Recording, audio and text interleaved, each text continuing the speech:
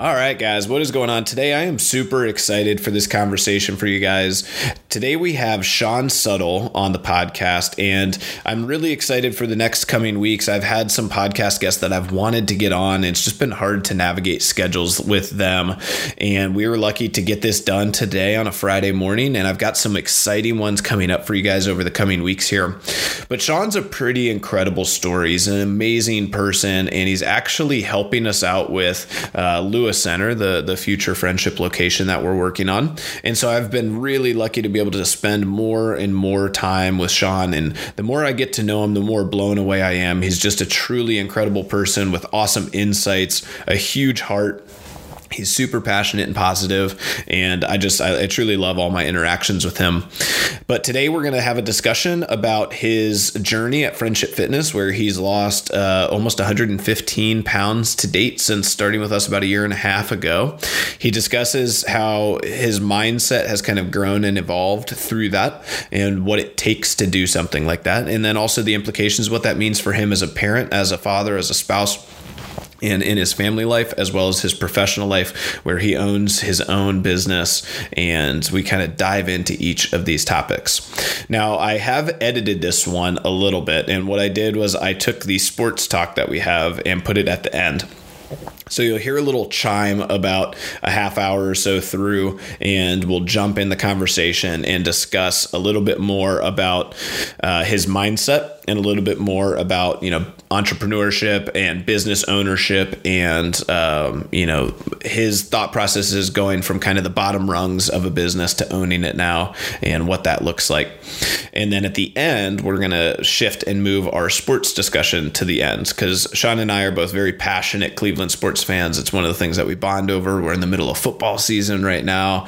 So I just thought it'd be fun for us to have just kind of a fun conversation about just growing up Cleveland sports fans and having that in the household, and how we've grown and matured as Cleveland sports fans. And, he just talks about things about, how he doesn't let it ruin his Sundays when the Browns play bad and stuff. So I wrap up and I move that conversation to the end for those of you guys who may not be interested in sports talk. So thank you guys. I hope you enjoy this one. I'm excited to get back onto some Sunday chats. And, this is one of my huge passions and reasons that I love doing the podcast in the first place. So I hope you enjoy.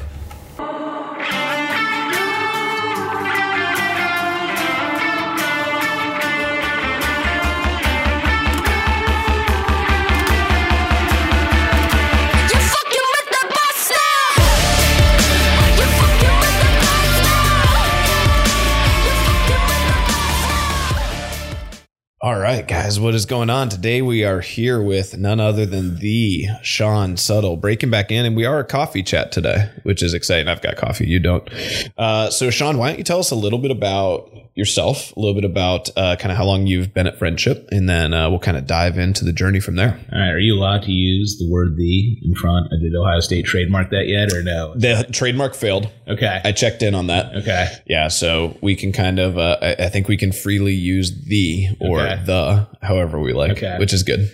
So a little bit about me. So I am 45, from Youngstown, Ohio originally. Nice. Came to Columbus in 1993 to go to college, and went to Ohio State for a few years, dropped out, went back, finished a degree in construction management, met my wife, got married, and worked for Hanlon Rinaldi Construction. Nice. Had the opportunity to buy the company in 2013. 2 kids, Jack and Maggie. Jack is 12, Maggie is 10. We live in Worthington, and pretty typical family life. And what schools do Jack and Maggie go to now? Jack goes to Kilbourne Middle School, and Maggie goes to Evening Street Elementary. And Kilbourne just got a rework, right? They're like rebuilding something. No, maybe that's coming in the future. No, they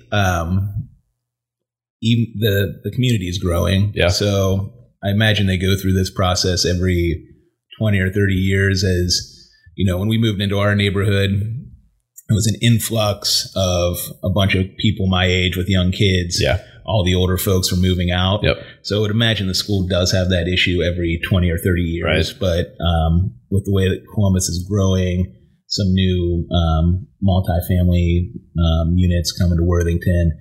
They need to look at, what they're going to do with those schools. So Evening Street's going to expand. I think Phoenix Middle School is going to expand. But Kilbourne, that's an old building. Has to be one of the oldest buildings in Worthington. Maybe. Right. Yeah. But I don't think they're expanding yet. They'll just redistrict some things there. That's awesome. And then high school soon. Yeah, we Thomas.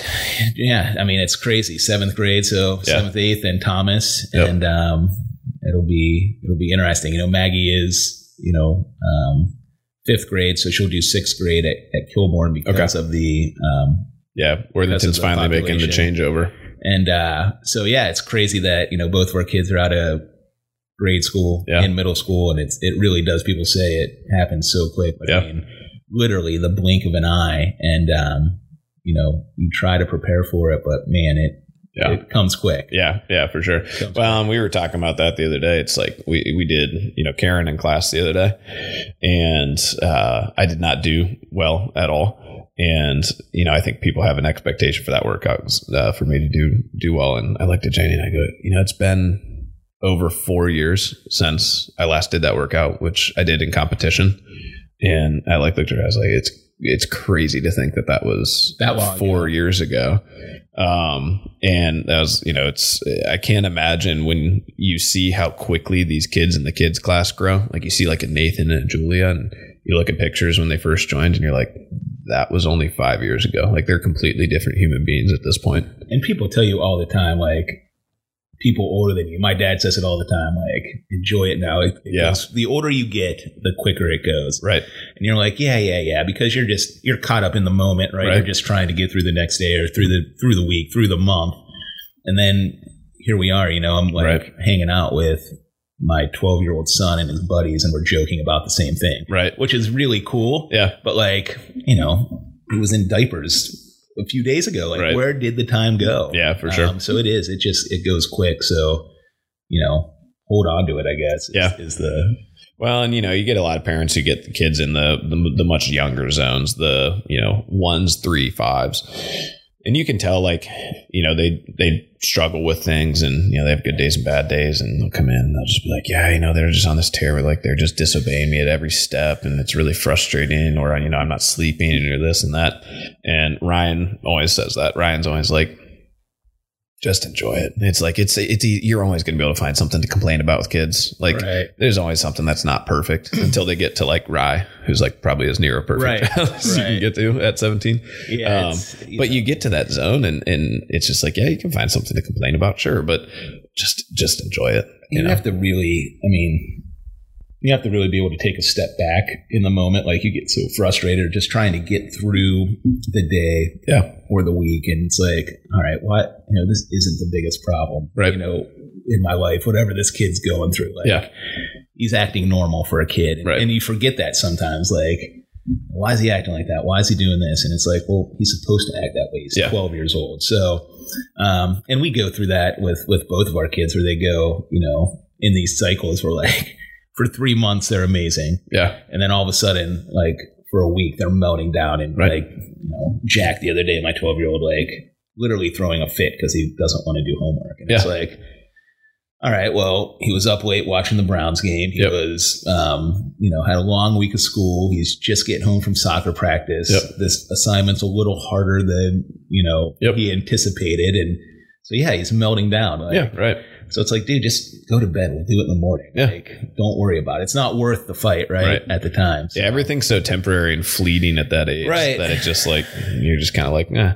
I was having that conversation with a couple yesterday whose, daughter's in college, and you're just kind of talking to them, and, her first year was normal struggles. She drank a lot, she partied, she didn't stick with any sort of nutrition. This girl, likes working out, and, and they put on weight, and then they struggle with confidence, and then they, there's other things that come from that also. And you start getting into relationships with probably people you shouldn't be. And it just kind of devolves into this thing. And you're like, you know what? But like, that's the learning lesson that you're going to get in college. Like that's what you're there for. You're there to fail. You have to figure that out themselves, right? Like without that, safety blanket there. You could, I'm sure you see it all the time with people that you work with, and, thinking back to like just life lessons or like things, your parents would tell you like, yeah, whatever, like, yeah, great, thanks for telling me that. But you go and do it anyway. And you have to figure it out on your own, and you gotta fail or succeed and see how things work and make your own way. And I think we forget that sometimes as parents, like we try to coddle our kids so much and not let them fail. And it's like, well, no, I mean, he's got to figure it out, let him fail, because if we keep doing the same thing, over and over, helping them, propping them up, I mean, what good does that really do them? Because one day we're not going to be there. Right, exactly. So, yeah, it's tough. I mean, it's tough as a parent to watch your kid fail. Right, for sure. Yeah, and that statement is kind of the one that that's the battle. Right. So you got to let them scrape their knee, bang their head when they're real little. You got to let them fail a test or, struggle with something and, have all that stuff happen. I keep going back to Jack because he does competitive sports, and we pay a lot of money for him to play soccer and time too. Like we travel, we're going to Dayton every weekend or Indianapolis for a tournament, and I'm watching him practice. We go out to Hilliard 3 times a week from Worthington, and it's like, you're not giving 100% in practice. Right? Why? Yeah. Why not? Well, it's just practice. I'm tired, this and that. It's like, well, that's fine. If you want to, if that's what you want to do at practice, just hang out with your friends. Yeah. Great. We'll go play rec soccer. Yeah. And I'm not going to travel. I'm not. Yep. And that's totally your decision. Yep. Not mine. And it's like we'd have these battles, and we'd fight and we'd fight and we'd fight. And just we weren't getting anywhere. And I was just like, you know what? Here's what it is. I'm not going to say one more word the rest of the season. And we'll have a talk, and I'll tell you what I saw. You tell me what you thought, and we'll decide if you're going to play competitive soccer next year. Yep. And it was awesome. Like he turned it on, right? It wasn't me harping on him, taking the joy out of it. Yep. And it's sort of the same with the games. Like, what do you want to do? Like, what do you want to be? What kind of soccer player do you want to be? Yeah. Do you want to be the kid that just goes out there and plays, or do you want to be a leader on the field? Because at this level, there might be one kid who's head and shoulders talent above everyone, but for the most part, they're all talented kids, and it's the work ethic that's going to make the difference, right? Are you going to outwork somebody? And what a hard concept to teach a kid, or to try to get a kid to understand at 12 years old. How do you, and I'm still figuring it out. Yeah, right. It's tough. Yeah. Yeah, I feel like if you get the secret to that one, you can write a book and make retire. Millions. Right. Yeah. All right. So own a business, traveling for soccer, 2 kids. Yep. How do you juggle in? We'll transition over to fitness a little bit. Okay. I think a lot of people would look at that and kind of see like, man, like, all right, traveling a lot for travel soccer. A lot of parents that we have are kind of dealing with that. But, owning your own business and in a business that I think time wise can be, really not conducive to that. So kind of tell me a little bit about your kind of fitness journey, how you look at that from a priority perspective, and, kind of go through some of the ebbs and flows of that as it pertains both to business, but also your personal life. Yeah. So, I'll start with like my fitness journey. So I have always been up and down in weight. I can remember back to 5th grade. Had to be 5th and 6th grade football. I wanted to play football, and I was overweight then. My dad said, all right, you want to play football? Lose 20 pounds. So I lost 20 pounds. I don't know if it was so much, did I want to play football? Yeah. But all my friends were playing football. Right. And I sure as hell didn't want to be left out of that group. Right. Yep. So it started from then. So like at a young age, always up and down, battling weight, grew up in an Italian family, ate spaghetti dinner at my grandma's every Sunday. If you were happy, you ate. If you were sad, you ate. If you were sick, you ate. Yeah. If you were depressed. And there's no choice. Yeah, it was this is, so I always joke, and I'm going to digress here a bit. Like, we'd go every Sunday, 11:30 mass. 11:30 mass is over. We'd go to my grandma's house. My mom's whole side of the family would be there. We'd walk in the door, walk downstairs because she had a kitchen. My grandma had a kitchen in her basement. Grab a piece of bread, dip it in the sauce, and that was the first thing you ate, right? Yeah. the guys would all be sitting on the couch watching sports. Women would set the table. So you'd eat about 1:30. All the guys would get up, go back to the couch. The women would do the dishes. And then you'd eat again at like 4:30. And then you'd go home with leftovers. Yeah.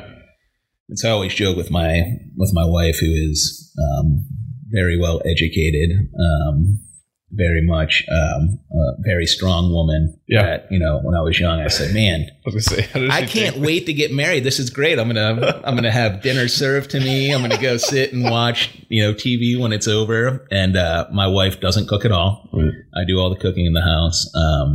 But yeah, that was in thinking about it, like just that food component, always being around food. Yeah. And family, that's what I associate. It's so cultural and it's so like ingrained in you. Right. And so anytime, you were stressed out or you turn to food because it would take you back to that happy time of being with family. Right. Right. At least that's what I think it was. I don't know. Yeah. So always up and down. When I went to high school, I played football, I wrestled, but it was always like, I was always overweight. Like, you got to lose weight, you got to lose weight, you got to lose weight. So that was like the theme of it. And, you get in that yo-yo cycle where you lose and you lose and you gain, you lose and you gain. And so I had found myself, this is like last April, at 350 pounds. And I had a stint at Friendship before that. And I got an email and, it sort of just came at the right time. I had gone to a physical, and the doctor at the time, who was a family friend from Youngstown, was like, asked how the kids were doing. I'll never forget this. I said, good. And she goes, too bad you're not going to be around to see him graduate. Whoa, right? Yeah. I'm like, who is this lady? Yeah, right? Geez, but that's like straight to the... It was a gut punch. Yeah, right. Because I knew she was right. Yeah. And so... thinking, raising these kids, not really being able to be active with them like I wanted to, knowing they had to navigate through a school year or like navigate school. Like it's hard enough for a kid to get through school. Right. They don't need a dad who's 350 pounds that, kids see that shit. Right. I mean, they know what's going on. So, combination of all those things. You sent the email. I came in, I met with Ellie, and I basically made up my mind that this is what I'm going to do. And so I've been doing it for over a year now, which is probably the longest sustained weight loss in my life. Yeah, you're probably coming up on almost a full year and a half. Yeah, so it'll be 2 years in April, but over 100 pounds, still down, working out at least 4 times a week. So how do you make that happen? And you make the decision that that's going to be a part of your life, and you do it. Right. I mean, there's no secret formula or anything. Now, I have a very supportive wife who supports this endeavor and makes it work. I have a flexible work schedule that makes it work, but it's just that desire. And now, I mean, you talked about the 12th step, right? Mentorship, which I'm not there yet, but like the accountability piece, like, right. So your life sort of changes too, right? Like, you go from, these are your group of friends, these are the people you hang out with, these are what their goals are, this is what their life is like. And you start realizing that your goals aren't aligned with those people. So, get with like-minded people, right? And those people hold you accountable. Yeah. And so that accountability piece has been amazing with Friendship. So, yeah, that's how I've been able to stick to it. And now, like I said, Amanda, she gets up every morning at 5. She teaches in Licking Valley, so she's on the road by 6:30. Yep. She's home by 4. We switch off taking Jack to soccer practice, so it's a little hectic during this time of year. But I'm getting in there 4 times a week. Yeah, that's what I need to do. And everything basically, I think the other realization is everything plateaus off of that, right? Like, me getting into the gym and working out puts me in the right mindset to be a better husband, a better father, and to focus on the business tasks that I need to focus on. And I think that's a realization that I think a lot of people just really lose sight of. And it really gives you a good firm why on days when you don't have a great workout, or you don't feel like $1 million, or you get your butt kicked, which happens to everybody. But if you're being real hard on yourself from like a performance end of things, then you're kind of like that can be really dejecting. But if you have that understanding on the back end where it's like, but I do feel more alert, I have more energy, my mental aptitude is sharp right now, right? 2 hours after the workout. And because of that, I am able to elevate the rest of my life. And I think that sometimes is like, really, that should be enough. Like that should be it. And so I think the fact that you can keep that, right in front of you, in your headlights, I think is key. I mean, I think the other thing too is what, thinking about time frame, like the longest I've ever had a sustained, weight loss or stayed with I don't even want to call it exercise program, because now I feel like it's like part of my life, right? Is in that first year, like you lose 100 pounds like that. Yeah. And it was, that keeps you motivated and keeps you going. Well, now there's days where I'm like, man, that workout sucked. Yep. I felt like, did I give it everything I had? Did I work as hard as I could have? Yeah. And so what I sort of come to realize is, like you said, you're going to have days like that, and it's okay. Yep. It doesn't matter, because the important thing is getting in there and going through it. Right. And you're going to have those ebbs and flows, and you got to keep that end goal in mind. And, my end goal is, to get down to eventually 200 pounds and, be able to be 50 years old and throw the football with my kid, or, run around the neighborhood, or get on a bike and ride a bike. Yeah. And, be the fun dad that's out there, But it's that dopamine hit that when you see the number on the scale and it shows 9 pounds, it shows 12 pounds, it shows 10 pounds, that like dopamine rush to you is like, it gets really addictive. And it's the same thing with people with PRs. It's the same thing with people with, it's the whole concept behind like an Orange Theory. It's why they give you, you got more spot points today than you did before. Right. You did this, you did that. And those little dopamine hits are, you're like, oh, awesome. Like I did better. And once those become fleeting, that's like the trial of, all right, do we actually have this as a habit? Are you going to stick with it? Right. And that's the other hard thing is like, one of the things that I've been working with, Andy on, and I work with Andy once a week, so it's like plateaued. Yeah. And I'm like, dude, I don't know what I'm doing. Like, I'm still eating really clean. He's like, well, how much are you eating? And I told him, and he's like, that's insane. Right. Like, what are you doing? Like, that's nowhere near enough calories. Like, you've got to double that. Yep. And I'm like, what? And so fighting that your whole life, like, all right, when I lost weight, it was, minimal calories. Yep.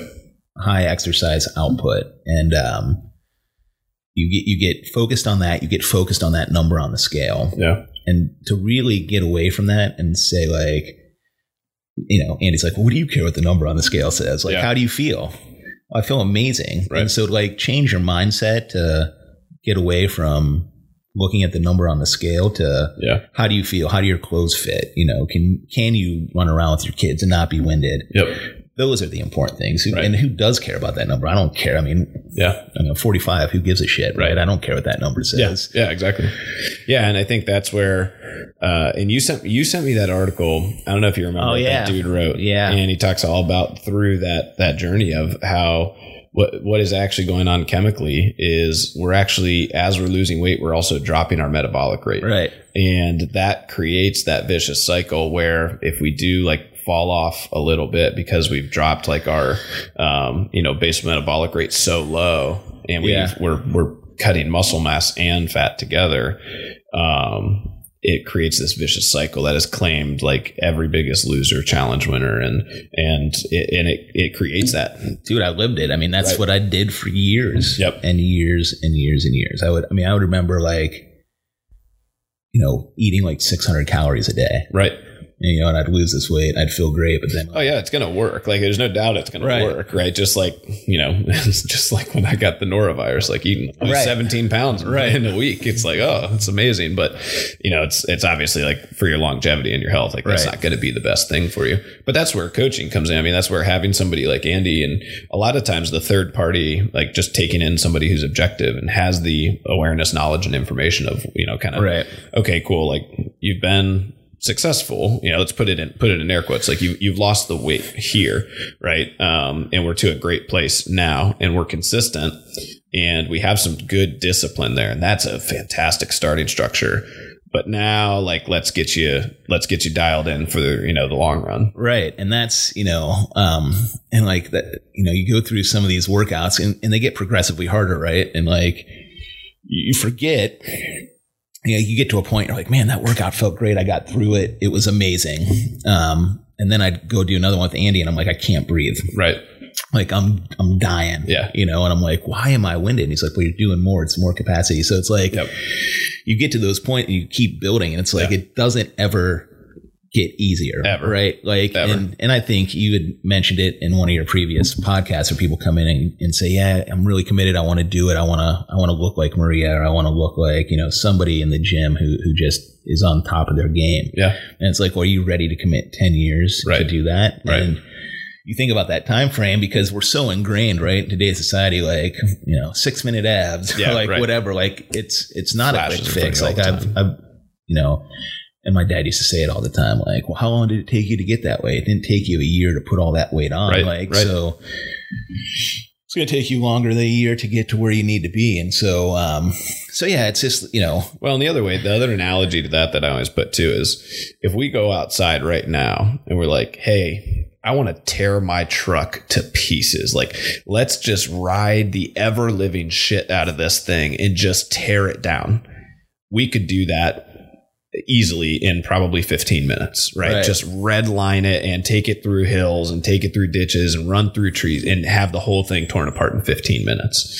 But if you're like, hey, I want this car to last me another 25 years, that daily maintenance, like the discipline of making sure that, like, you're cleaning everything. I've never taken it over 3,000 RPM. Right. Exactly. Yeah. You're just like, you're the snail grandma coming off of every red light, but that's a lot harder of a test. And it shows a much more kind of consistent discipline. Well, that's where that mental piece comes in, right? It's like, like you said, after a year, that dopamine's gone. Like all, like, the congratulations are gone. You've gotten all the, hey, you look great. Those aren't coming as frequently. Right. So you're not getting those dopamine hits. So it just becomes the daily grind again. Right. Yeah. And it's just you versus you, essentially. Right. And it's, and again, like go back to the kids and talking about working hard at soccer practice. It's like, I'm a 45-year-old man, and that grind is tough. Right. So how do I expect you, like, a 12-year-old to figure it out? Like, it takes a long time. He's not going to figure it out overnight. Right. And just keeping that. But it helps you with that conversation as a parent, probably just having gone through it, which I think is probably huge also. Well, and it was a great time in my life because the kids were at that age where they saw me go through that process. Right. And actions always speak louder than words. Right. Exactly, so that gives a lot, now my words hold more weight when I tell them those things, like, work hard. My dad used to say it all the time, work hard, good things will happen. Right. And that's such a simple phrase, but man, it is, it's true. Yeah. There's a lot of those, like, kind of, so when we talked last week, we had some follow-up texts, and, I think we ended the follow-up text with saying something along the lines of, you disobey, or you don't understand your parents, like, you don't get what they're saying. Right. And it's like, until you realize that, like, they were kind of right all along, and that wisdom that you gain over the years, and they're being able to look as a third party objectively, which is always super easy. And so you're looking with wisdom, and you're looking down on an issue that you're not necessarily emotionally tied to. It gets really easy to give advice.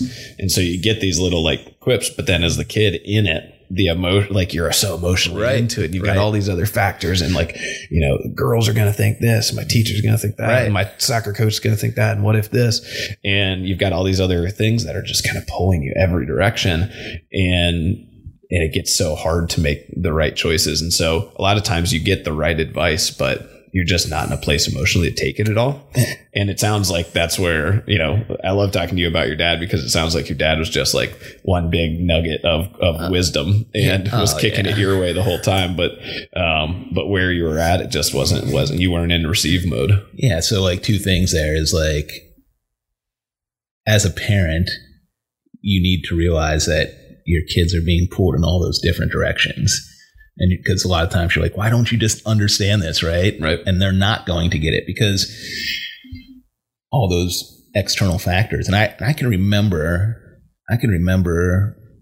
the day that I finally thought that my dad wasn't an asshole. Yeah. And it was, I hated him growing up, and we could do a whole podcast of my dad's one-liners, but I remember, I tell him, I hate you. And he goes, I don't care. I'm not here to be your friend. I'm here to be your father. Right. Yeah. I'm like, what a jerk, but, I went to Youngstown State my first year. I was always a good student. My senior year of high school, I sort of dicked around. Grades dropped to like a 3.0. Yeah. And I got accepted to John Carroll, Ohio State, Bowling Green, and Youngstown State. And I want to go to John Carroll. My friends were going there. My dad's like, it's too much money. And, I need to know you're serious about school. Mm-hmm. So how about Youngstown State your first year? Super unhappy about it. All your friends are going away. Yep. I end up going to Youngstown State, did fine.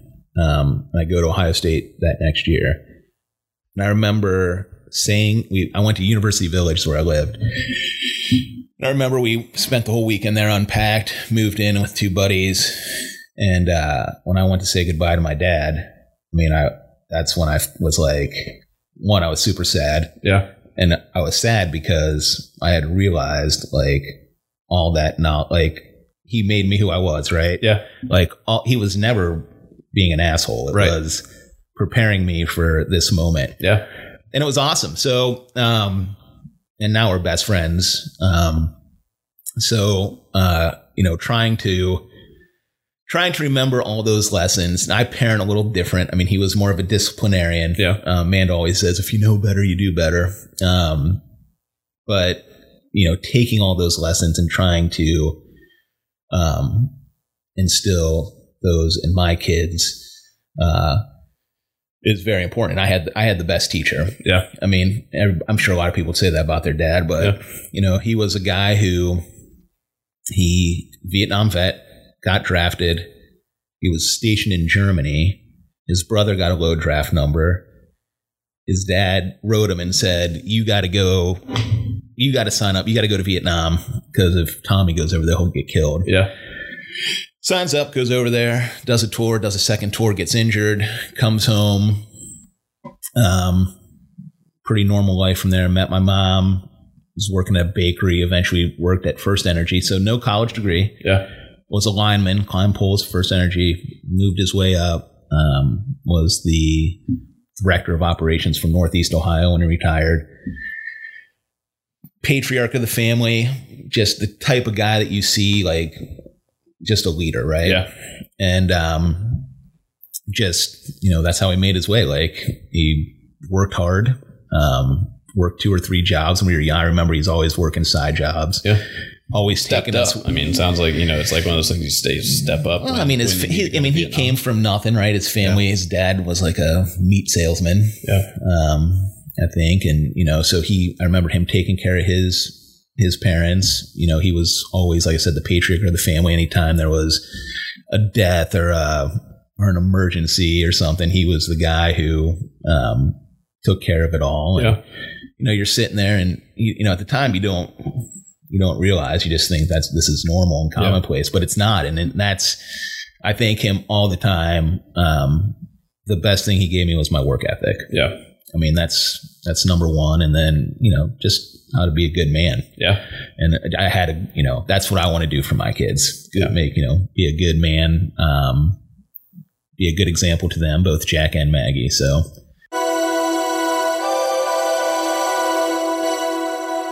All right, guys, quick break for me here. We're going to jump around a little bit in the conversation now and discuss a little bit about Sean's mindset, have a little bit of a discussion about entrepreneurship and owning a business and kind of, just some work ethic things and discussing a little bit about how you can kind of create your own path like Sean did. And then we're going to jump back at the end when we kind of dive pretty deep into Cleveland sports. So I thought this would be a better, more natural next evolution to the conversation. And if you guys are not interested at sports, I'll do a break again before the Cleveland sports, and you guys can see if you want to listen to that. Thanks. Last thing I want to touch on real quick is just kind of mindset stuff. We talk a lot about this, and I know you listen to this podcast, but also just kind of want to think or talk a little bit about kind of how you approach some of your mindset stuff, because I think in talking with you now and having a little bit deeper discussions, I think you just have such a fantastic, mindset towards how you approach health, fitness, family, work. We talk a lot about business and entrepreneur stuff. And, I think I just always really enjoy kind of talking through where your headspace is at. So talk me through a little bit about kind of what you do for that. Yeah. I mean, I'm pretty simple when it comes to mindset stuff. I talked a little bit about my dad always having that saying, work hard, good things will happen. Yeah. That to me for the gym piece, that's real easy, right? Like I need to go in there and work hard. Yeah. I'm capable of doing that every day, no matter if I'm feeling great or if I'm not feeling great. It's not really a complex situation. Yep. I just need to go in there and grind. So as far as mindset for that, it's, making the commitment to get there. And once I'm there, working as hard as I can that day. Yeah. That's pretty easy. Now on the relationship, husband, father side, yeah, that is, it's not that easy. So my mindset for that, is really something that I've probably only started focusing on, since starting Friendship, and then going through some leadership classes, and just really thinking about those topics, especially going through with Jack about relationships, positivity, positive, upward spiral versus a downward spiral. And you go through some of those things and you think, this is just hocus pocus, right? This is like, this is wellness stuff. Who needs it, right? Yeah. Like, I'm just a blue collar, hardworking guy. I don't need to think about that stuff, but you really do need to think about it. And, those, and mindset things that have really helped me is, that those downward spirals, just staying positive. In my relationship with Amanda, I mean, we're at a point, we've been together, it'll be 15 years married in February. I think we dated for 7 years prior to that. And, that relationship has been, it's like every relationship, it's evolved. I mean, we went from living together to getting married, buying a house, having a dog, having a kid. We had we went through some things, we had some trouble getting pregnant in the beginning. Major career changes for both. Oh, major career changes. Amanda, way more educated than I am. She has a master's degree in public health. She worked for the state of Ohio. She did a bunch of stuff with grant. She put the programs together for like schools would have to write a grant for like domestic violence education, HIV education. She was great at it. Her mom was a teacher. She always wanted to be a teacher. Her mom said, "You don't want to be a teacher." Yeah. Jack was born and said, I want to be a teacher. And I'm like, all right, we have a house. You want to quit your job. We got daycare. How is this going to happen?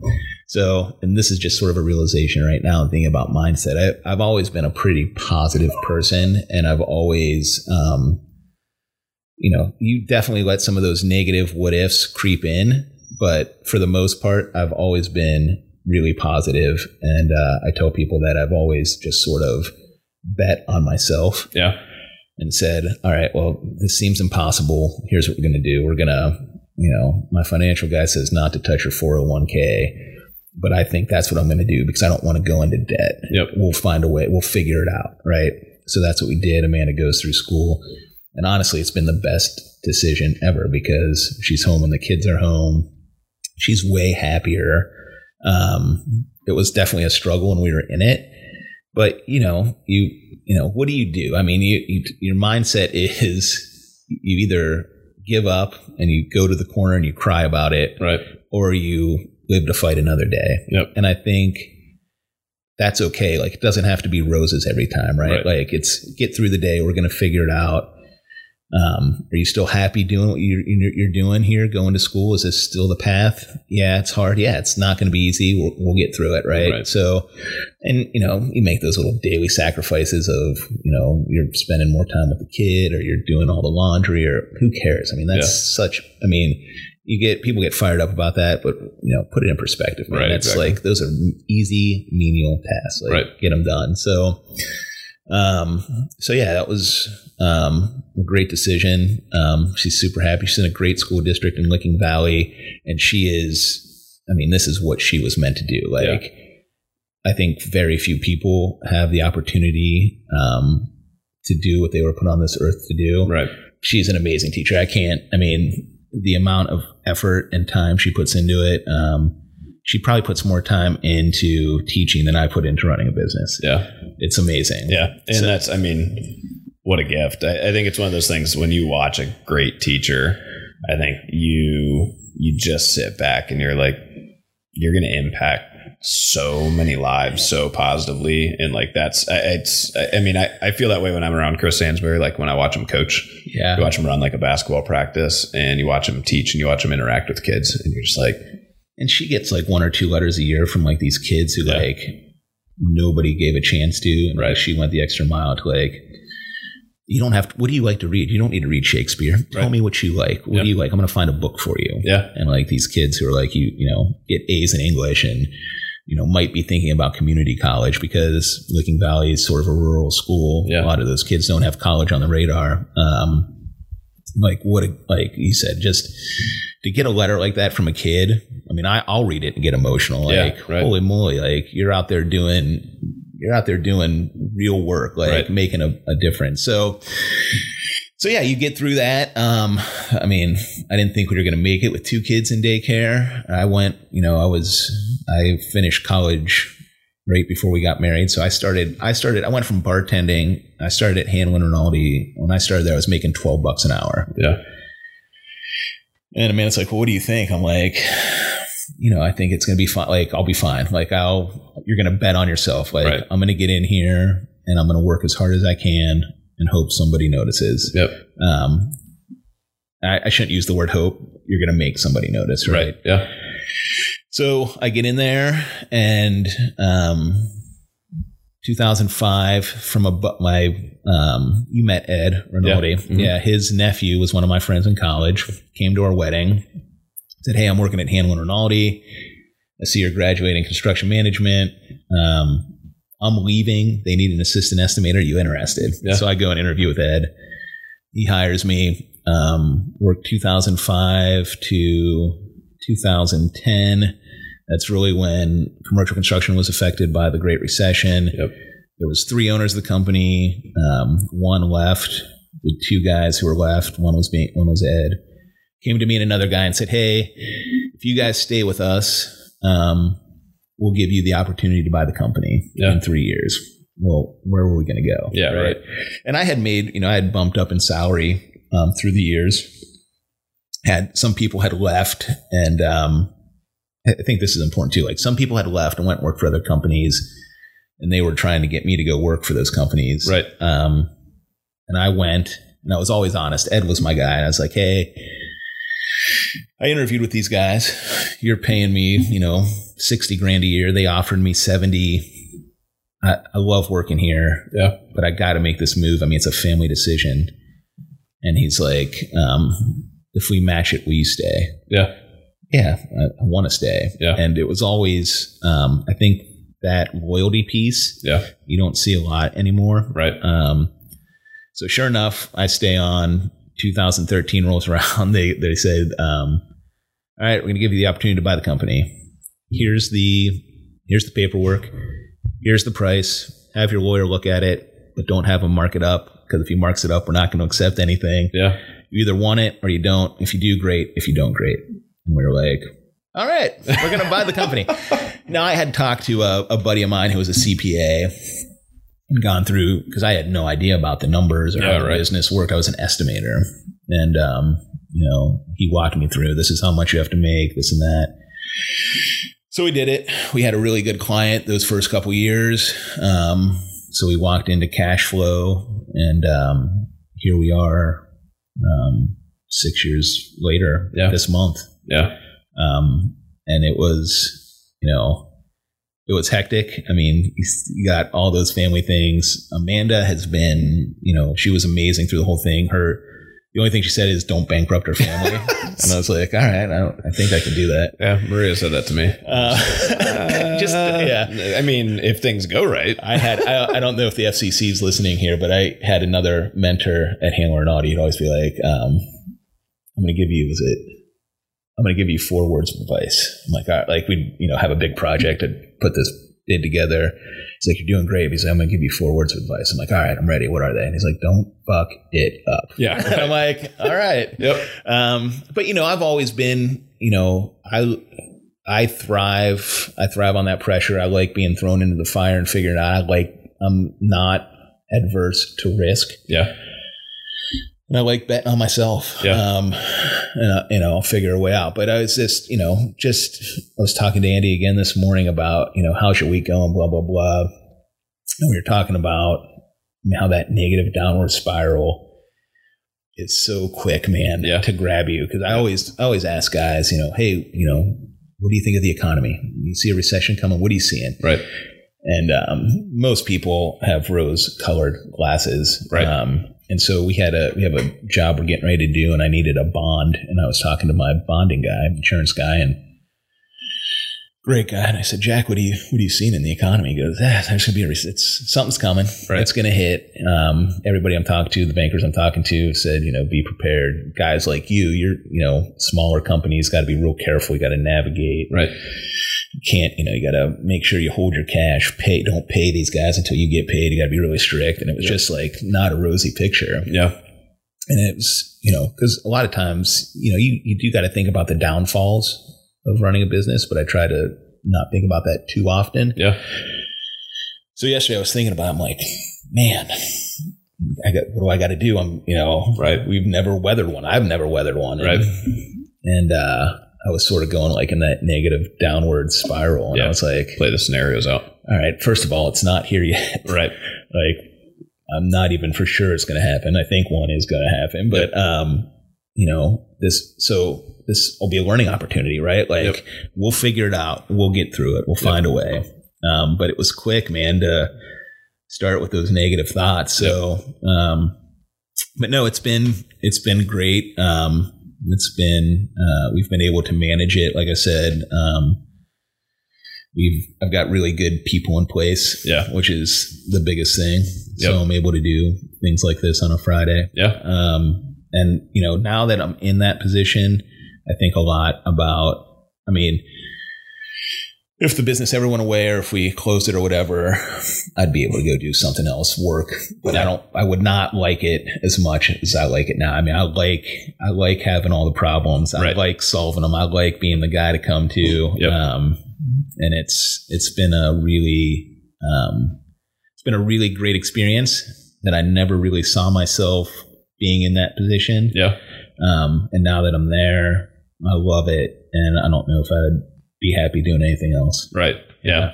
Well, that's really cool. What an awesome experience for your kids to be able to grow up in a household where both parents are kind of doing something that they can say they love. Right. And, an objective person could sit and say, like, you guys were both kind of born to do what you're doing now and you're good at it. And you took a different path to get there, right? It wasn't like a traditional path. Yeah.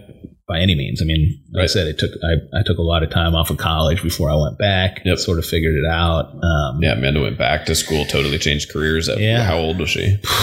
Well, you put me on the spot now. So Jack was just born, so 12 years ago. So she would have been. No, that can't be right. I'm 45. She's younger than me. So she was 30 something. Yeah. Yeah. Right. Yeah. And that's, I try to tell people, I have this conversation with people all the time. It's like people think that restarting a career, doing a 180 on what you're doing at 30, 35, it's like, oh, it's too late to do that. It's like, too late for what? Like, you just get so comfortable in doing what you're doing. And it's like, really you can do anything you want. Right. Right. I mean, obviously there's some financial constraints if you have those, but overall you can make it work. I mean, it's your mindset. It's like same for me. Like when I came back to Friendship, I had a couple external factors that pushed me there, but it was me who you have to make the commitment. Like you have to decide, this is what I'm going to do. Yep. And I'm going to do it. Right. And I was telling Andy today and reflecting back on that journey. And he said, we were talking about starting. He said, have you ever reached out to Ellie? And I said, no, I never have. I said, I probably should. And he said, why? And I said, it's funny. When I started with her, I had this goal, right? Like I wanted to lose weight, and she was that first step. And then Jeff was like, oh, you're going to work out with Andy now. Yeah. And I said, at that point, I didn't give a shit who I was working with. Right. Because I was so focused on that goal that I was going to get there. I needed you guys to get me there, but I was going to get there. Right. And now that I think back on it, I feel like I should send her a note or something. Yeah. Like, hey, so you started me on this journey, but it was that, again, when I don't know, man, when people, I tell the kids this all the time, like when you make up your mind to do something, like, and you're totally committed to it, you're going to do it. Yeah. Like you're going to find a way. Yep. And that's how, it's Think and Grow Rich is a fantastic book that kind of talks about that. It tells all these amazing stories out of history and, the turn of the century guys, Rockefellers and Carnegies and all those people they're all examples of that. They're all guys who are they came from nothing, immigrants and from zero, and just set their mind on like these insane ideas. And he kind of tells the story of each of them and talks about, little things that they did. Like you said, there's so many people that I know that are my age that are on their third or fourth company, and they restart with kind of a new company, and you maybe get hired into a new position, but when you're the new guy, regardless of if you're the new guy at a management level or the new guy at a C-suite level or the new guy at the basement floor. You still have 3 to 5 year learning process to really get your head all the way around the business, right? And you need to have people. You have to be willing. You have to be willing to reach out to people who are in your position or have done what you're doing, to figure out how to do it, right? Like I'm very lucky to have, both of the guys, Grant and Ed, who sold me the company, are both around. Ed still works with us, as my mentors. Like they're built-in mentors. So like when I have these issues, there's my answer, right there. And if they don't know, they're going to know who to tell me to go talk to, right? That's invaluable. Like, but if you leave, if you go to one of those other construction companies and they hire you on at 70 and they hire you on at this level, they're going to have expectations of you, and you might not even have the ability to go with them and say like, hey, I need help here. Right. Cause they're going to hire you. Like, dude, we're paying you $70,000. You better know. I say it all the time when I get kids coming out of, Ohio State or Columbus State who say, I'm very candid. Like, what are your salary expectations? Right. The market's paying between 70 and 75. Right. How many projects have you ran? I worked on one when I was in an internship.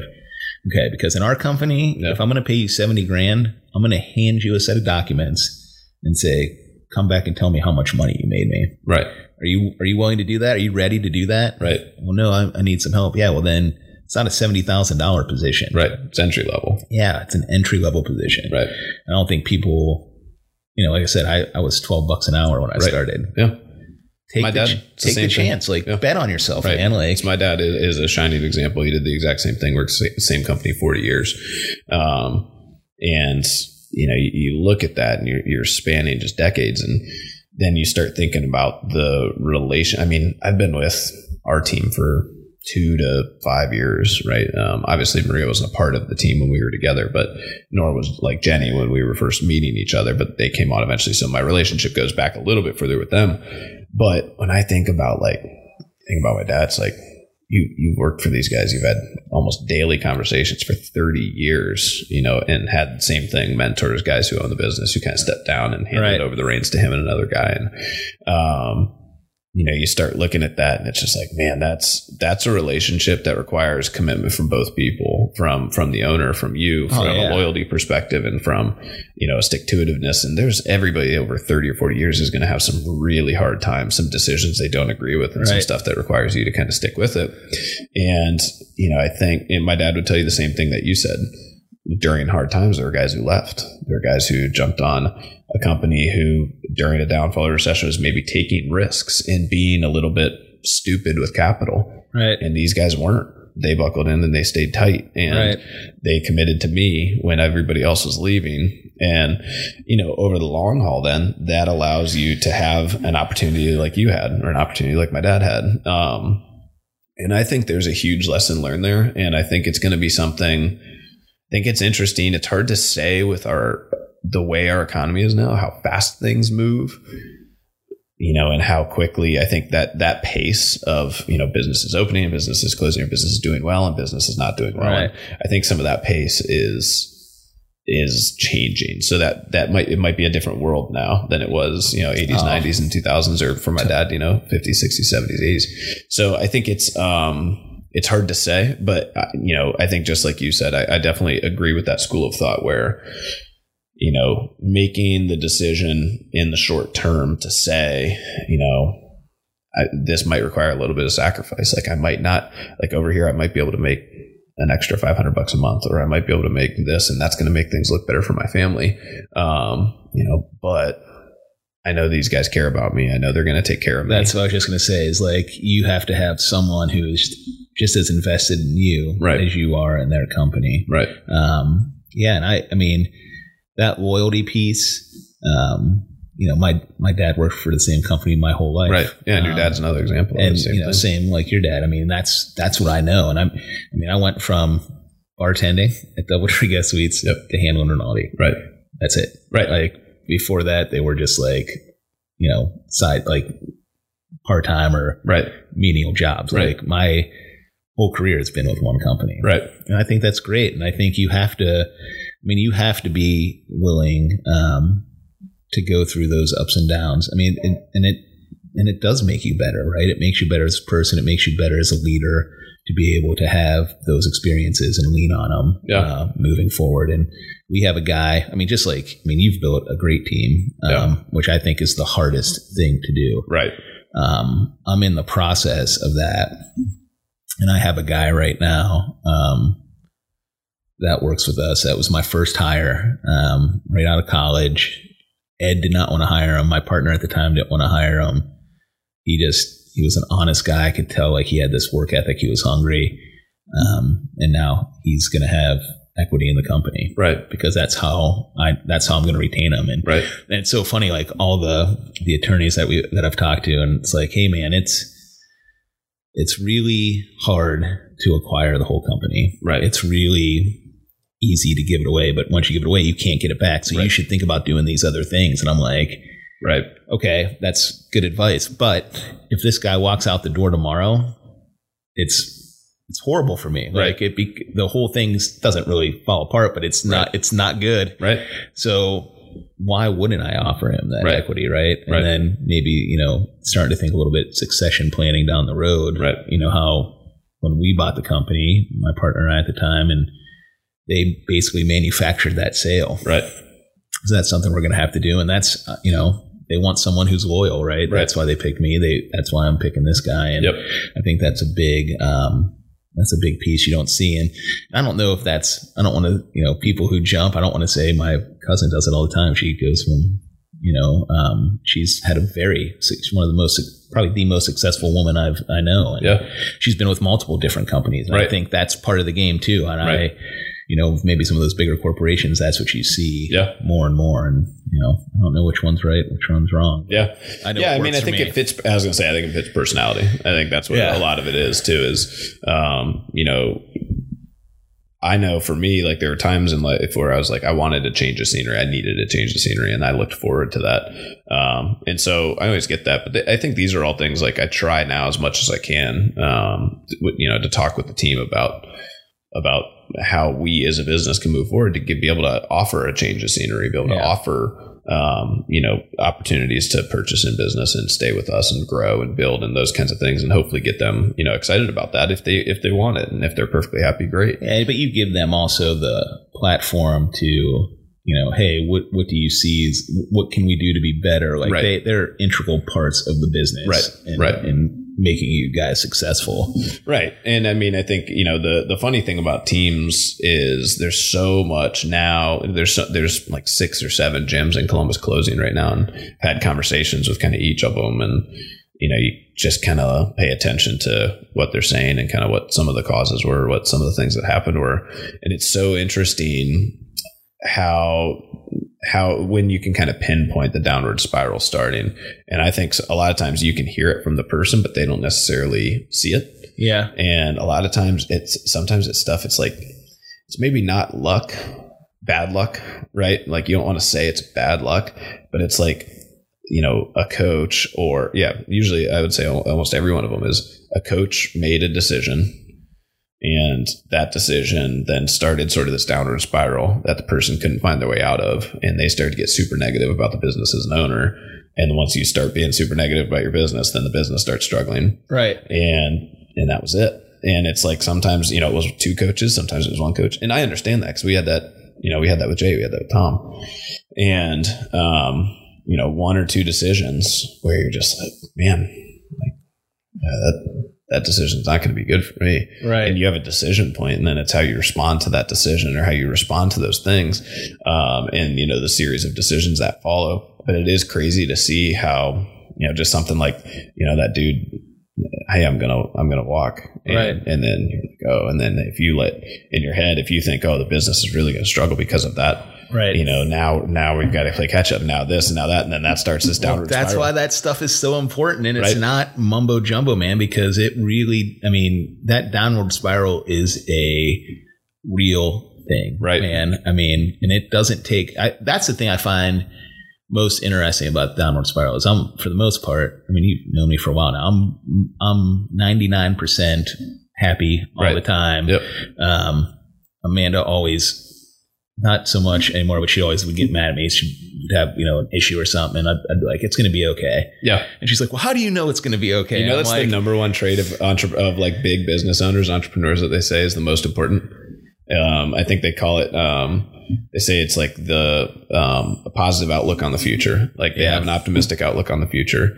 And like that's it. Like that's what it takes a lot of times. To me, that's so, that makes so much sense because if you don't have that, there's too many pitfalls, ups and downs to where if you don't have that positive outlook, I don't know how you make it through. Right. Again, we were just talking about, they don't, I talk to these gym owners, they don't. Yeah. You got to have that. And, like I said, Amanda always says, how do you know it's going to be okay?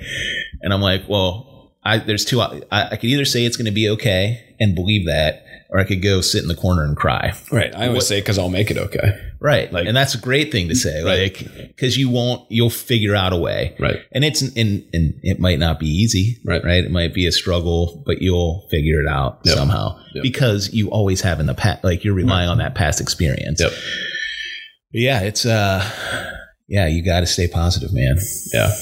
Well, let's wrap it up there. I think it's fantastic. I really appreciate you coming on. I think you're thanks for having one me, of the most, if not the most kind of inspiring person that we have in the facility, in terms of, I would say all of it. Like, I think you're an open person to talk to, which I think is fantastic. I think you have a lot of wisdom to share, both in parenting, in health and fitness, and, in business, and just kind of life outlook from that positivity standpoint, which is, I always think is like, again, when we think about the friendship community, like, people who are in it and say like, oh, it's so supportive, it's got this great community, it's so helpful. It's like, But you having that inside the community, it's like the conglomeration of multiple people like that kind of creates that. So always really appreciate it and appreciate you spending the time on a Friday, man. Well, thank you for having me. Thank you for creating such a good environment for a podcast and for friendship, man. I think it's changed my life, and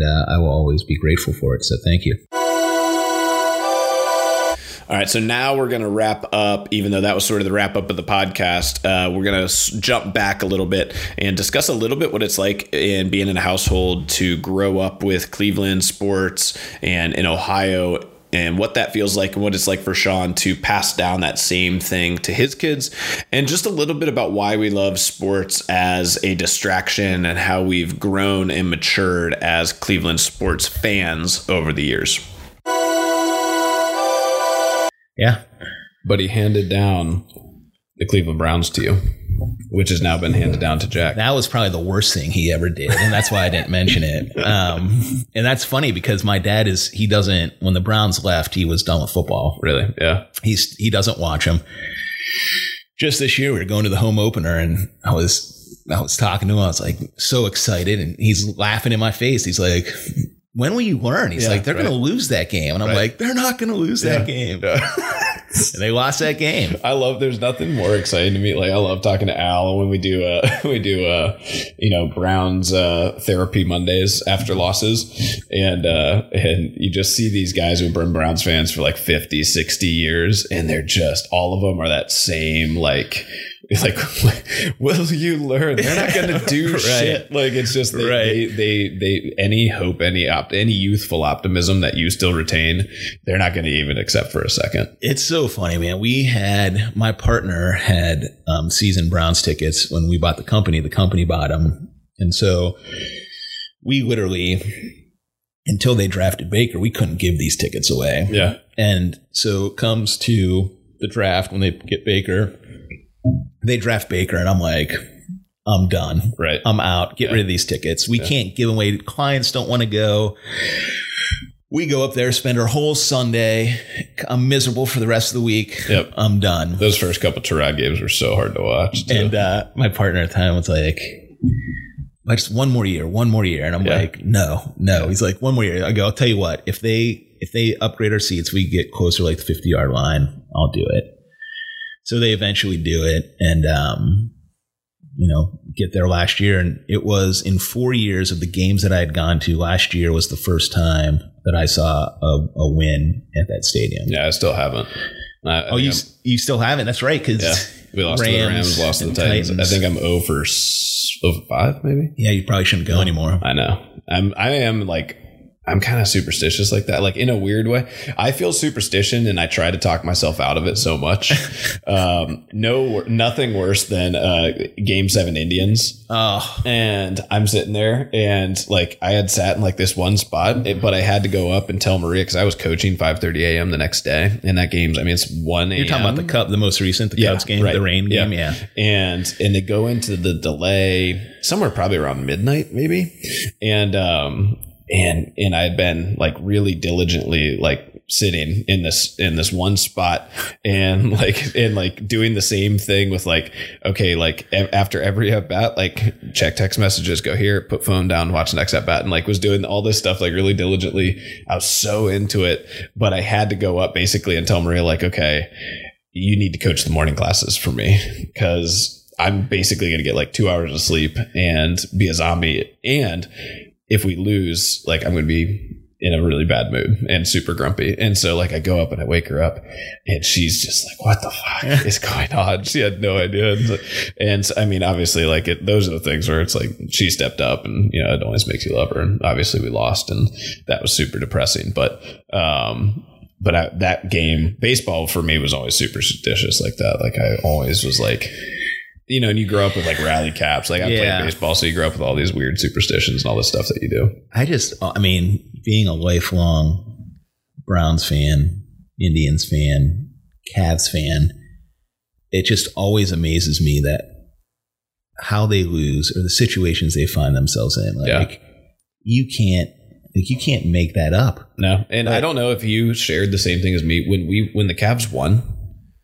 there was literally like this. You don't even accept it. I was standing in front of the TV going, they're going to win this game. Yeah, like right. they won this game. Right. That's what I was like. I couldn't believe it. And again, even that victory was so unlikely. Right. But and I'm going to dive a little more into sports here, but that play, like, and a lot of people always say like LeBron James didn't have that killer instinct. Yeah. And I sort of agree to that to a point. Like he wasn't like Kobe or Michael. Right. But that chase down block. Yeah.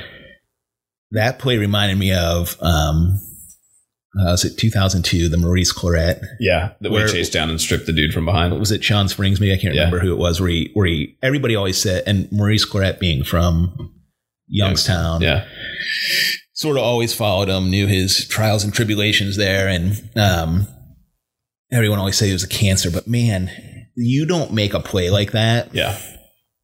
I mean, that's all heart. Right. Like that's a love of the game type play where like. How many times do you ever see a running back fumble and ever get up to make the tackle, let alone strip the ball and get it back? Right. I mean, that play right there was my opinion was that was the play of that game. Right. That was one of the reasons they won. Yeah. Between Kyrie's fadeaway and that block, like I don't know which one I kind of freaked out at more.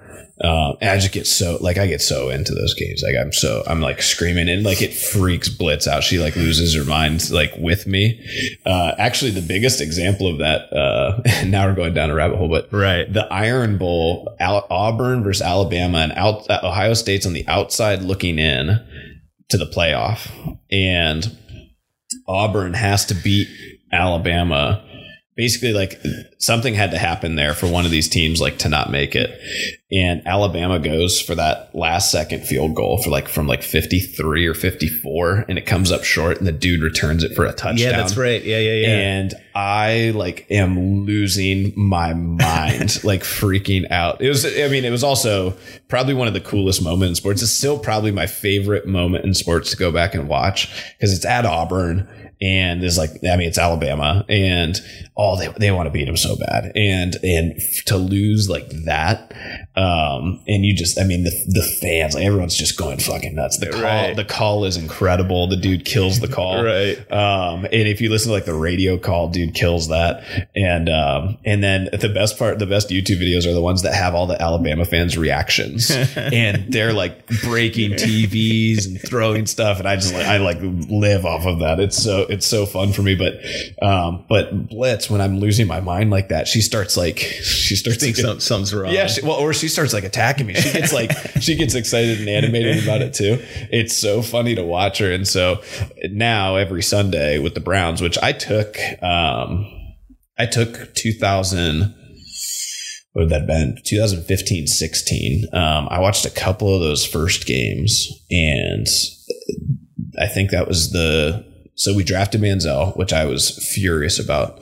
And because I hated Manziel, I just hated him. I hated everything he stood for, and I hated him in college. And when we trade and draft him in the first round, I'm like, you've got to be fucking kidding me. And then he starts playing. He's a train wreck. And so I just go, I was like, I'm not even going to watch this team. I'm not even going to worry about it. And so I took basically 2 years off of watching it intently. And then last year I would go to my dad's, to watch because he has Sunday ticket.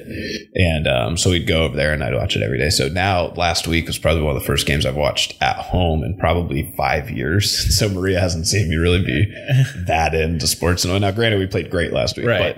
But definitely one of those things where it's like, man, when they start playing bad and I'm here, like Blitz gets, like, she's like on edge. Well, it's funny. You talk about like the emotion, that is tied with watching your favorite sports teams, right? Yeah. Like I grew up watching a lot of Notre Dame football. It was the Lou Holtz era. Yep. My dad always tells a story that he lost it when Jim Plunkett was the quarterback of Stanford, and I forget who the quarterback of Ohio State was then, but he said it was a Rose Bowl. Ohio State was supposed to bury him.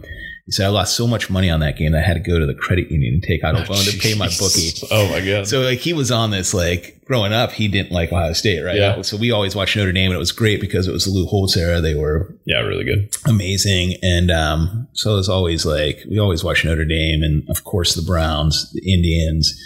And I remember even like after some of those Browns playoff games, like, I remember Red Wright 88 against Oakland. I remember the fumble. Like I remember my dad just like getting up and leaving the house. Yeah. Like he just walked around the neighborhood. Yeah. Right. And I, like years later, I was like, why did you do that? He goes, because I was going to beat somebody. Right. Like I was like, I had to get out of there. Yeah.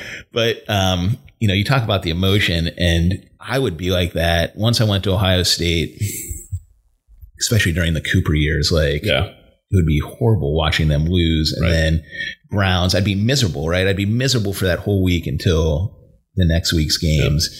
And I can't remember exactly what game it was, but it's when the kids were born, and I was probably watching the Browns, I'm sure, and just being so emotionally invested in them, and just getting your heart ripped out week in and week out. Probably Bottlegate. Yeah. And I was just, when you go back and watch that on YouTube now, with like how advanced replay stuff is now, when you watch it, like you don't realize that's like the first year of replay, and you go back and watch, and you're just like, I still get like the same anger I had back then, because it was like, that's what cost us our playoff run that year. And it was literally like, that only happens to Cleveland. Like they just got robbed. I mean, it's almost as egregious as like that Rams Saints last year. All that pass interference. Yeah, you can't. I mean, like I said, you can't make some of that stuff up with Cleveland. But since I've had kids, I'm definitely invested. Definitely love the Browns, but I refuse to let it ruin my week. Right. Like when it's over, it's over. Now I say that, and I was telling you last week, I was. We were at home. We just got back from a soccer game. Browns win the toss. They elect to receive. They go 3 and out. And I was like, I'm out of here. Yeah. Like I went outside and I just started. I listened to Jimmy Donovan on the call, but I was like, really? You're gonna take like you have something up your sleeve, right? You're gonna drive down and score a touchdown. I was like, I'm out of here. So I'm still invested, obviously, emotionally, but I don't let it ruin my week anymore. Yeah, I can't. It's definitely like, I always think it's funny because Maria, I mean, she couldn't care less about any sports at all. And I think she's always interested because I'm, generally a calm, sane, rational person. Right.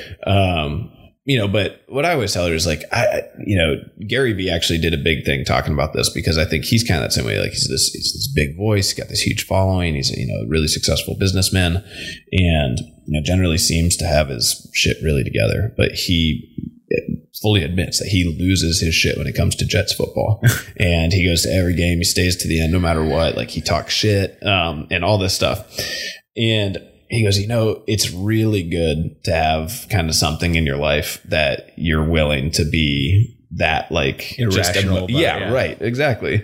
And so, ever since, and he did a podcast talking about it. But he's just totally unapologetic about it. And I always kind of thought like, like it is kind of fun to even as a Browns fan, like that feeling of getting like your heart ripped out, like dealing with that, and that feeling of like the elation then when you go through that and then it wins. I think it's such a fantastic distraction to all the serious crap that we've got going on all the time. And that's what sports is supposed to be. Right. And I still think watching the Browns this year, and you might feel the same, like I know they're a good team, but I still don't believe it. Like, I was surprised how they won last week. Right.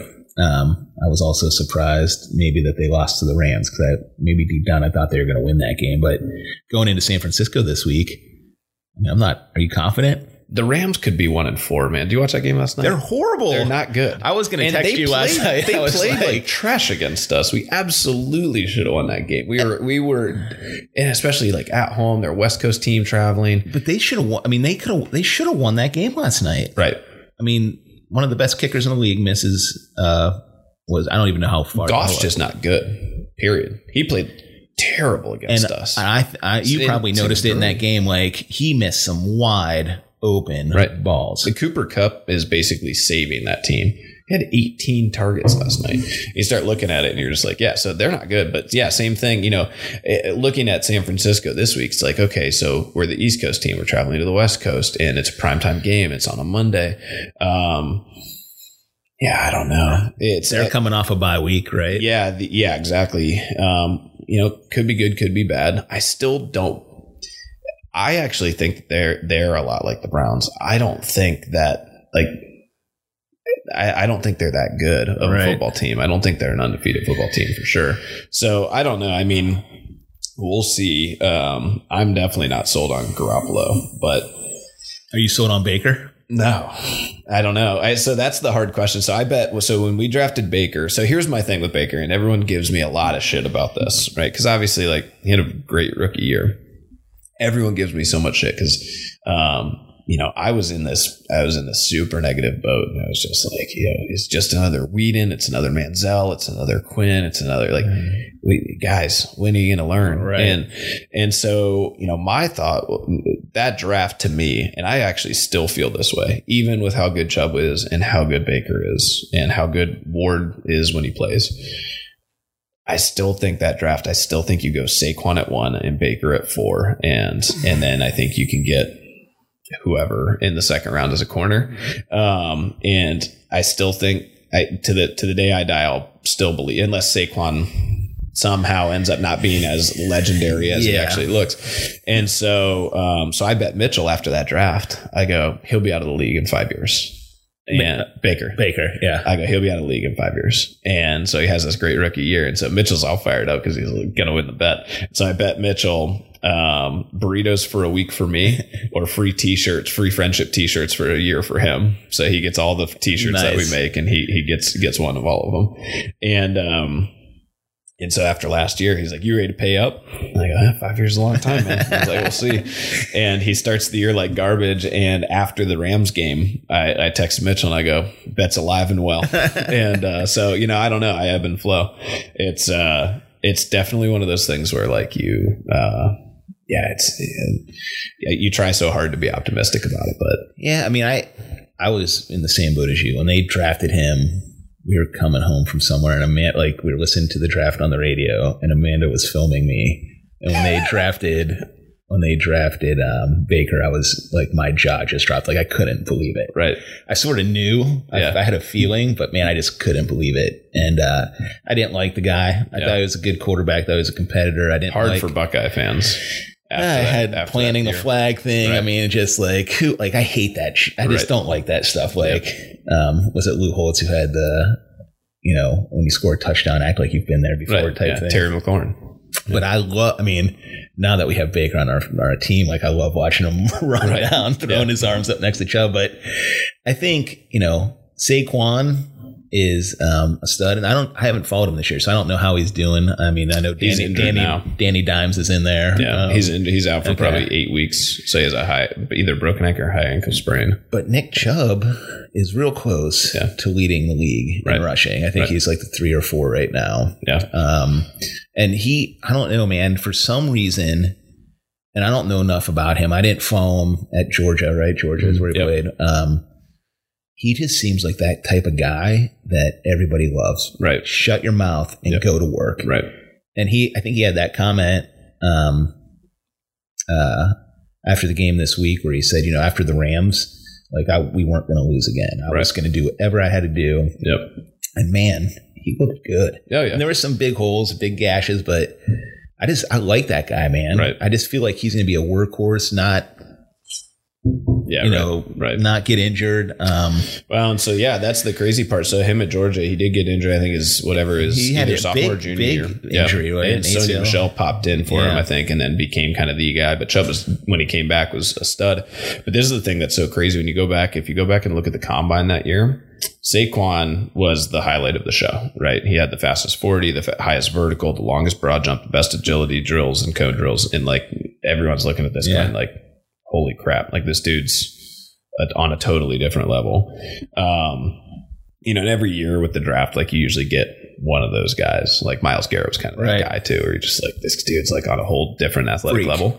And so he, and Saquon on the field also was that way. I mean, you watch him at Penn State, you're just dude, this guy's playing a different game than everybody else. Right. And so he just got all the talk. But if you were to take him out, and look at just Nick Chubb compared to Zeke and every running back over the last 20 years was better across the board. So he's he ran like a 4.39 and Saquon runs a 4.37. He jumps 41 inches and Saquon jumps 42. Like he does like a 10.2 broad jump and Saquon does a 10.3. Like it's just like these little tiny, like just, I mean, right there. Yeah. Luck of the draw. I mean, it's just like, you know, it's like, if he had one less bite of cereal this morning, like he would have, you know, and so they just these minor differences and that knocks him back a full round and then you just get lucky. So well, then it comes down to mindset and work ethic, right? Like who's going to work harder. Right. Well, an injury too. I think at some point in the NFL, if you're a running back, a lot of it's just kind of luck of the draw. Right. To put together an 8 or 10 year career at running back in this league is almost impossible. So yeah, I mean, I think it's you're right though. It's fun listening to the Browns put his mic'd up and they go, you know, Nick Chubb trash talking highlight reel, and it's just he doesn't say anything. Right. It's like, why'd you even put a mic on him? He doesn't even say anything. So yeah, it cracks me up. Yeah, it's you know, it's been fun. You know, this year, I think what's cool. One of my favorite things about sports too is you know how it brings guys together at the gym, and so I think without it probably. You know, I don't know how much you'd know Tim or maybe even Andrew or some of these guys. Well, I've got to know them a little bit. You know, they work out sometimes at the same time I do at 5:30.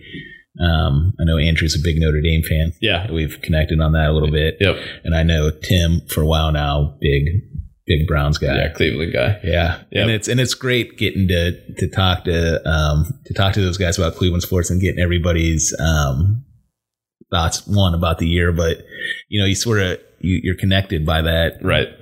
Woe is us. Right. You know, that mentality. And it's going to be interesting, man, when, you know, the Cavs winning was great, but you know, if you had to rank them, you have the Cavs are in the basement. Oh yeah. That's great. We want LeBron's great, hometown kid, love it. Indians win a World Series, amazing. Right. Browns win a Super Bowl and everybody says it like the city burns down. Right. I mean, Amanda and I talk about it all the time because Amanda's probably just as big or bigger Browns fan than I am. Yeah. And she's still the person, like, if they lose on Sunday, her week is trashed. Like, she can't get over it. Yeah. But we talk all the time about, you know, if the Browns go to the Super Bowl, are we going? Yeah. I don't know if we will, but one of us will. Yeah. It probably won't be me. Right. Well, that was Kristen Chrisman with the Eagles. Right. And so the Eagles, I mean, from a franchise perspective, really, I mean, maybe haven't had as many struggles, but they had decades of being terrible. Right. And, you know, Kristen grew up a just diehard Eagles fan. And so when they make the Super Bowl, like, I'm sitting there watching the NFC Championship game with her, and immediately I'm like looking at her, I'm like, well, what are you going to do? And so they had some trip planned. It was like her and Grant, and she's on her phone. She's looking for tickets. Her and her dad are going to go. So they end up going, and her favorite like end of the world dropping musical artist is Justin Timberlake. Well, Justin Timberlake's going to be the halftime show. Nice. And so it's like all these things just start rolling together for her. And, you know, so they end up going. It's the same thing. You know, who knows? They spend a boatload of money on it and, you know, have to cancel their other flights, have to cancel their other trip and do all this different stuff. And I think if you were talking to her about it now, and obviously they won. Yeah. And one of the greatest plays ever of all time, the Philly special. I was going to say, you get a super dramatic win too. And, you know, I think she would tell you, like, you're not even going to think about the money, you know, 5 or 10 years from now. It was just to go with my dad and that opportunity and that kind of stuff. You know what's funny too? You know, you were talking about kids earlier is, Maggie can give two craps about sports. Like, first Buckeye game we ever went to, she was sitting on the ground playing with Legos. And I was like, we paid $70 to get her in the gate to play with Legos. Yeah, we were talking about that. And like, you see it all the time. Right. And, you know, Jack loves it. He's totally into it. His first Browns jersey, by the way, was a Manziel jersey. Oh, it was horrible. I hated watching him walk around that thing. But he's had he saw LeBron. I mean, we've been to Cavs games. Amanda took the kids to the parade. Like, he's been down there. He's seen Indians playing a game 7. They've been awesome. You know, his whole life, basically. They've been good. He doesn't know what it's like to lose to Michigan. Right. I know. Yeah, that's to think about. And like, now the Browns are good. Right. So thinking about like how I grew up watching sports and what he's getting to see now, like how disappointed is he going to be if Ryan Day goes to the pros? Or like Ohio State's not this dominant program where they're blowing Michigan out every year. Or you get some, fluke year like this year we look like world beaters. Then you get some Tim Biakabatuka year, and you just lose one. I mean, I don't even want to talk about that, but you just think about that, and you're just like, oh, that was earth shattering. Because that team, that might be the best Buckeye team of all time. And you start looking at that, and you're like, that team didn't go to the Rose Bowl, didn't win the national championship. And so I think those are the things. Yeah. I mean, I definitely grew up. So I was a huge baseball fan, huge Indians fan in the 90s, and they were great pretty much for that entire stretch. Yeah. And so my dad's company got season tickets. Nobody ever wanted them because they're a Columbus-based company, and they're so their headquarters St. Louis. A lot of the guys are huge Cardinals fans and St. Louis fans. And, they're moving up to Columbus, and Columbus really doesn't have a connection to the Indians for the most part. And so he's got these great seats from the company, and nobody ever wants them. So, and I'm huge into baseball at this point. So we start going up to games all over the place. In that 97 year, we went to one of the World Series games, or maybe he went, and, we're watching all of them. He's keeping me up late night and stuff. And, that was fantastic, but same thing, so my brother becomes kind of a fair weather fan, right? So he loves the Bulls, he loves the Cowboys, he loves, and I'm just like, there's no, and so he likes to say, well, I was born in Dallas. I go, dude, we moved when you were 4. You have no connection to Dallas. What about Chicago? Oh, well, my grandma lives in Chicago. Yeah. I'm like, dude, you're so full of shit. We grew up in the same house. Get out of here. And so yeah, I mean, it's interesting thinking about that. But, you think about growing up, we didn't have good teams to watch. And a huge stretch of our most impressionable years, the Browns weren't even playing football. And so, I think those kids growing up with great Cleveland sports, if they are going to be great, it's going to be interesting. But it drives everything. It drives youth football. Right. With Ohio State being great and the Browns being great, drives youth football. Because that's like my nephew now. It's like, he's not wearing, like a Emmitt Smith or Barry Sanders jersey. He's wearing Beckham jerseys. Right. Or same thing. He's wearing Buckeye jerseys. Right. And, with the Cavs being bad and Ohio State basketball being generally pretty bad, he's got no interest in playing basketball. Right. And you're just like, so I think that stuff's super interesting to watch. Yeah. The Buckeyes will probably be good this year in basketball, but the Cavs are not going to be good for sure. But yeah, the first couple years of us having Browns tickets, Jack wanted to go see the Browns play the Cowboys because Zeke was playing for them. And he would go because of, whatever athlete was there. Right. And there was a time where he said, do I have to root for the Browns? Right. And I said, I'll give you one chance to pick a team. It can't be an AFC North team. Right. But think long and hard about it, because once you make the switch, you're never coming back. Right. Yeah. Because he has a ton of buddies who like the Cowboys, and I'm sure it's the Zeke connection. Yeah. He has a ton of buddies who are Patriots fans. And I am merciless with these 12-year-old boys, same as you. Why? Yeah. What's your connection to them? Yeah. Right. But he stuck with the Browns, and now it's hopefully we'll see if it's going to be a golden era. Right. Well, it's interesting too. I mean, I always try to be as objective of and entertain. So I love watching the Saints because they've got so many Buckeyes. I'll watch. I actually don't I like Zeke, but I don't watch. I won't watch the Cowboys. But I will tell you right now, those first couple weeks watching Tom Brady play and watching Patrick Mahomes play, honestly, I'm just a fan. Just watching football play at that level is just. I remember going to that game when the Browns played the Cowboys, and literally half the stadium or more were Cowboys fans. And I was just disgusted, right? Because that's where the opposing fans would go, because it was a cheap ticket, right? Easy to get. Yep.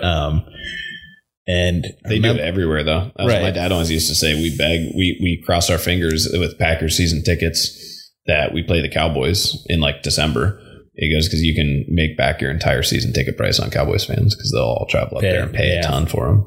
Well, I remember watching that Browns game. We may have talked about this, and seeing Zeke just torch the Browns defense, which wasn't good at the time, and thinking, man, Ohio State's 160 miles away, if that, 150 miles. Like, the amount of why aren't we building a fence around that university and drafting all these guys? Now they did it with Ward, which was, we'll see how that pans out. But even coaching wise, like going up to that Tennessee game. Oh, the worst pick of all time. I think Vrabel's going to be ready for this game. Like, you pass on Malik Hooker and you draft Jabril Peppers. Yeah, and every Buckeyes fan is sitting there going, "What? Right? You're going to pass on? Have you seen Malik Hooker play?" I thought that was I thought that was going to happen. 100% going to happen. Right. I was shocked. So not only did they go away from the Ohio State players, they go to the guy who's planting the flag in the middle of the shoe. They go to the Michigan player. My favorite Twitter follow is Arrogant Urban Meyer, and I think they have an arrogant Jack Dorsey, I think, too. Okay. But Arrogant Urban Meyer always posts stuff, and he posted one the other day, and it was, I can't remember the Ohio State corner this past week. But it was Akuda or somebody. Yeah, I think it goes Akuda, second quarter Nebraska game, 2 interceptions. Jabril Pepper's entire Michigan career, 1 interception.